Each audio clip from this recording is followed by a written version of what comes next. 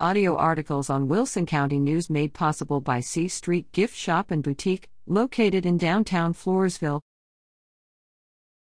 Floresville Hike and Bike Trail gets a new name. The Floresville Hike and Bike Trail has a new name, Floresville El Camino Trail. It's been a long time coming, so we're excited to be here, Chairman Claudia Garza said May 26, addressing Floresville Hike and Bike Trail Committee members and the public. The committee heard public comments and suggestions regarding the name change for 30 minutes before moving into an executive session to deliberate. The Floresville El Camino Trail runs along the former San Antonio and Aransas Pass railway line through Floresville. It also is part of the El Camino Real de los Tejas National Historic Trail, a trade route from Mexico through Texas to northwestern Louisiana. Established during the Spanish colonial era, it traverses 2,580 miles.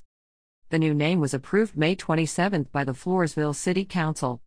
Upon learning the name chosen by the Hike and Bike Trail Committee and City Council, La Juana Nunamlias, president of the Wilson County Historical Society, noted, "It defines us."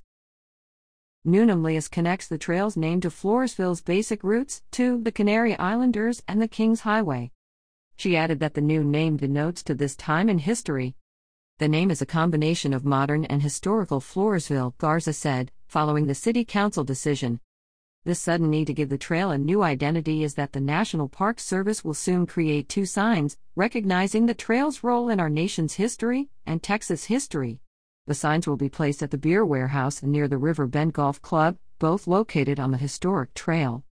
Recently, the Floresville Hike and Bike Committee's project to improve the trail was awarded a Texas Department of Transportation grant, totaling $927,000, for pavement and improvement of the Floresville El Camino Trail, making it a shared-use path. "We want the trail to be family-oriented," Garza said. Additionally, some funds will go toward installing lights and park benches around the trail, increasing safety for trail users. Celebrate the first public event under the trail's new name on National Trails Day, Saturday, June 5, from 10 a.m. to noon at Beer Warehouse. See page 3B for more.